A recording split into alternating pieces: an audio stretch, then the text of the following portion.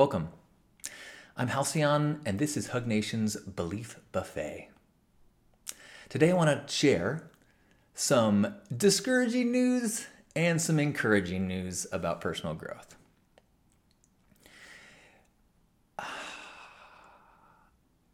Gotta be real.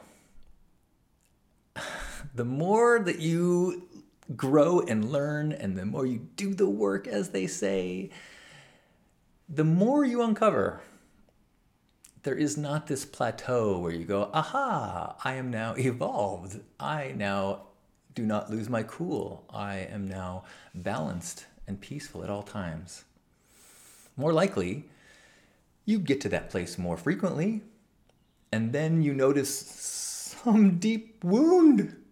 And that was my experience over the last few months. I have become aware of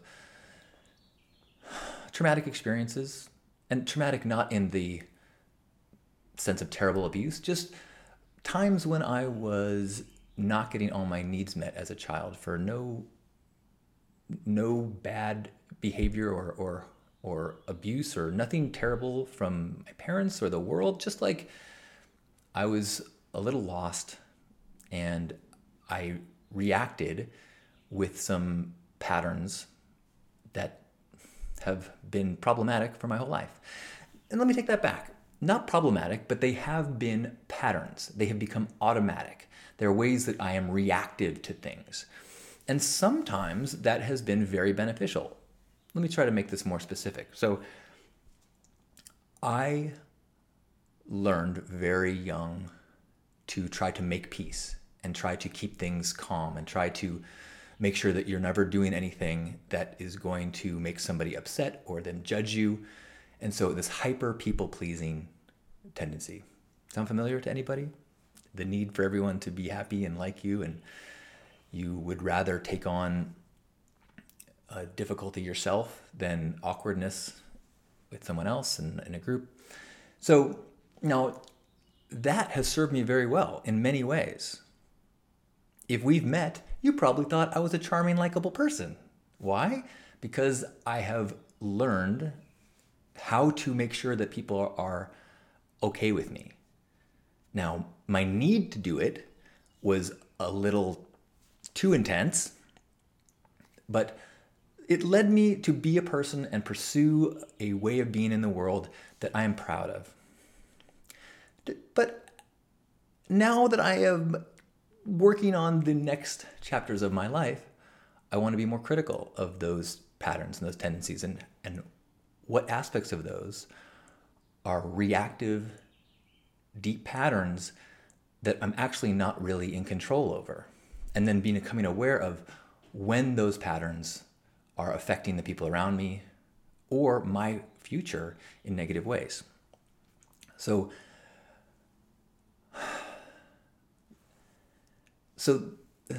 the discouraging part is that here I am, I'm approaching 50 years old. I've been working on myself and personal growth. And for many years, I have a psychology degree. I've worked as a counselor. I've been a life coach. And yet I'm still coming up with these like major things like, oh my gosh, here's something I still need to work on. And there is something really damaging to the ego in that. Of like, really? Really? But the encouraging thing about it is that I would guess that no matter how much work that you've done, you still find yourself in situations where you stumble and you fall and you lose your cool and you embarrass yourself, or you hurt someone that you don't want to hurt, or you say something that you wish you didn't say, or you can't let go of something. Whatever your pattern or human attribute you have comes up in a way that you maybe wish you didn't. And that's part of being a human. You are constantly being human as you human. And as you grow and you learn, you hopefully have more and more awareness of the times when you're doing it automatically, and more awareness of when you're doing things that are problematic, and you soften those and you remember quicker. Oh, and you become aware sooner. I'm doing it again, or I just did it, and then you can apologize and make things right, or you can stop. Oh man, isn't that the holy grail when you go, oh wait, I don't want to react this way. You put some space, and then you can go, oh, this isn't me. This is that pattern. I don't need to do it. So when you uncover some new thing that makes you go, oh my gosh, ego crushed, I still suck. You go, no, no, no, no. Here's a place that I can actually tweak it and make it better. It's like if you're running your race car and you're pedal to metal and you can't get over 80 miles an hour, and then you realize, oh, wait a minute, there's a dead squirrel in here. If I get rid of this dead squirrel, imagine how fast I will be. So I had an experience this weekend where I was visiting a friend, his new place. I'd never been there before. It's pretty far away, like an hour drive. And I mapped to the place that I was told, I thought I was supposed to meet him, and got there, and it was not what I expected. And then when I went to text him a question, I saw his text that was very detailed instructions on how to find where he is that I had not seen or followed. And so I started feeling this like really negative feelings, shame. I started feeling, I imagined that my friend was going to be disappointed. I imagined he was frustrated with me. I imagined he thought I was stupid. Like, come on, like I typed all this stuff out and you didn't even look at it. Like, and we were supposed to do something before it got dark, and now it's getting close to dark time. But like, I'm feeling all of this smallness. I'm constricting as I'm feeling this judgment and this disapproval. And then I was like, wait a minute. That's not my friend. I'm projecting all of this onto this person. I'm projecting my anxious, negative voice onto the situation that I'm in right now. And what has been so encouraging is that this look that I've been doing recently on my early stuff is I've become really clearer and clearer acquainted with this voice and what tone it takes and the way it makes me feel. And I've become aware that when I am looking at the world and making decisions, even if I'm not aware of it, there's a part of me that thinks this fictional person, voice, is waiting to pass judgment on whatever happens. And so I'm trying to make sure I don't do anything that is going to get judged like that. So I project that onto drivers, and I go, as I'm parallel parking, like, oh my gosh, like I panic as I think that person in that car is that voice going like, come on, you're holding us up. What's wrong? You can't fucking drive. Like I'm projecting that voice to a waiter being like, oh, seriously, can you not figure out what you want to eat? Like, I got other people to see. Like, these are not the voices that are being communicated to me. These are the voices that I am projecting into innocent people's minds. And it's not even a real person. It's like a condensing of all the worst attributes of these experiences that I had in my childhood. It's when I got yelled at, when somebody made fun of me, when somebody judged me. All of these things have become this voice, the worst case scenario that I now project into every scenario. And so I'm sitting there thinking about this possible reactions, and I go, wait a minute. That doesn't sound like Michael. I don't think that's how he's thinking at all, especially if I explained my scenario. And in fact, if I had to, I would say, look, I'm feeling a lot of anxiety that I feel like I'm letting you down. He would probably laugh because he loves me.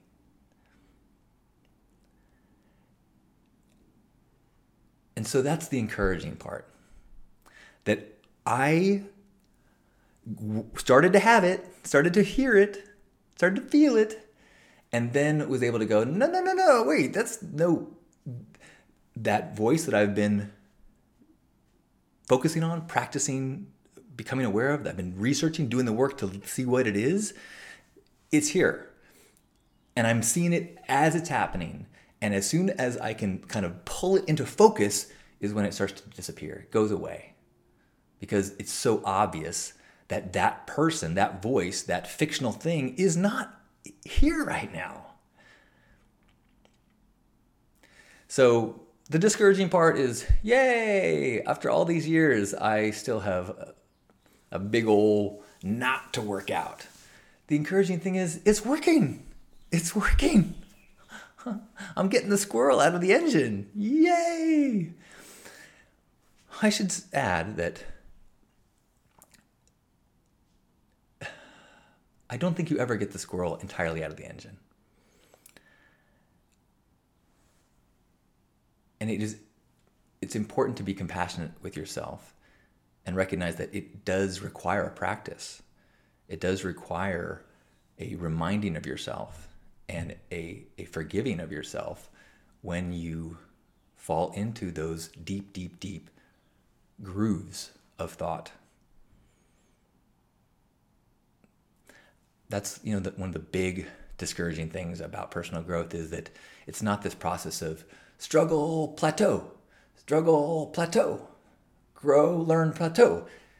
It's plateau, and then it's kind of you up, down, and hopefully you up, down, up, down, up, down, up, down, up, down, up, down, up, down, sometimes way back down. But the general progression is, what's that they say with like markets and stuff, like generally you are growing at a you're growing, but the actual moment by moment experience can be very volatile. And that is not evidence that you are doing anything wrong or that you are failing. That's evidence of you being a human. Congratulations. So I had a wonderful time with my friend, and I am wonderfully encouraged about this opportunity for growth. So I hope you are also encouraged.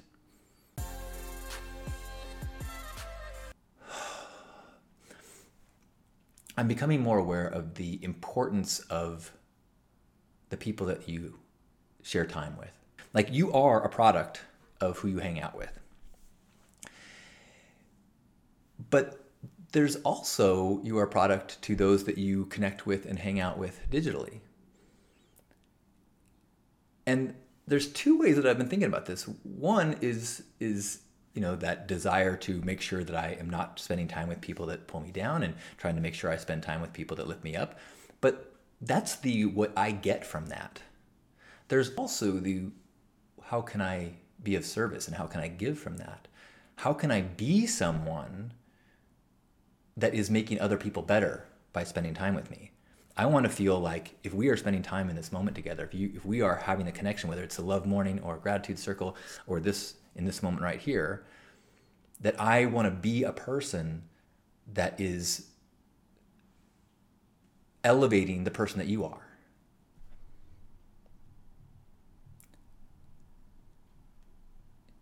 And I'm just feeling very motivated, inspired by that path of service. I think we get caught up in being lives of service, of being like dedicating ourselves to a charity and foregoing pleasure and things. Like, service can be something like that, and just being a better version of yourself whenever you can around loved ones and friends. And I think there's a huge amount of satisfaction and purpose that can come from just your day-to-day living. I want to be that person when I pass strangers as I walk. That's one reason why I've been doing the love mornings. I realized that I was constricted and staying to myself, and I was not saying hello to strangers. And I wanted to be someone that if you pass me in the street, I want your day to be brighter. And what's cool is, anytime somebody else makes our day brighter, we then retain some of that ripple and we spread it on. So just being a more loving, vibrant, kind, compassionate version of you, boldly, openly, as boldly as you're comfortable, is a form of activism. And you have no idea the way the ripples hit.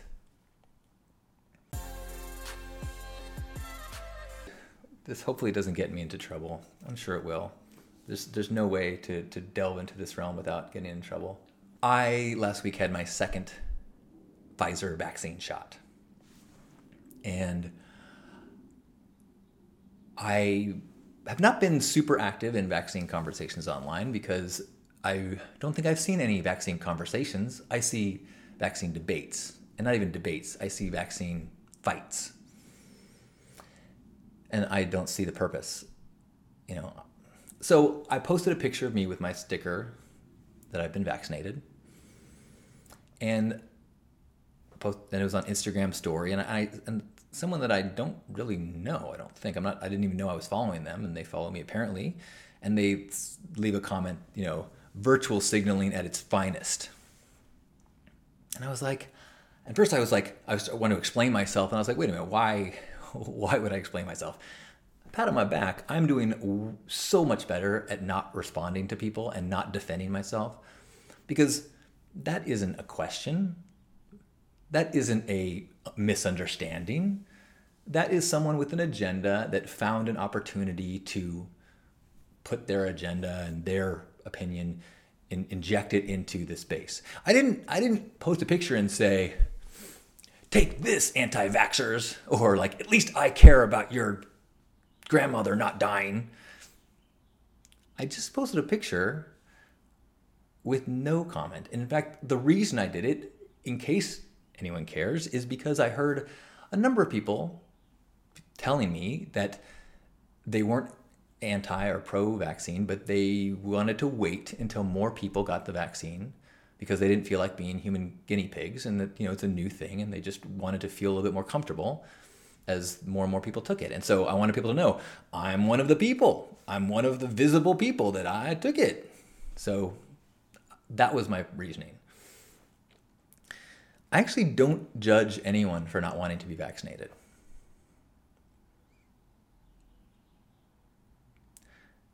And I don't judge anyone for not wanting to participate in the modern structures of the world if you don't want to use a cell phone.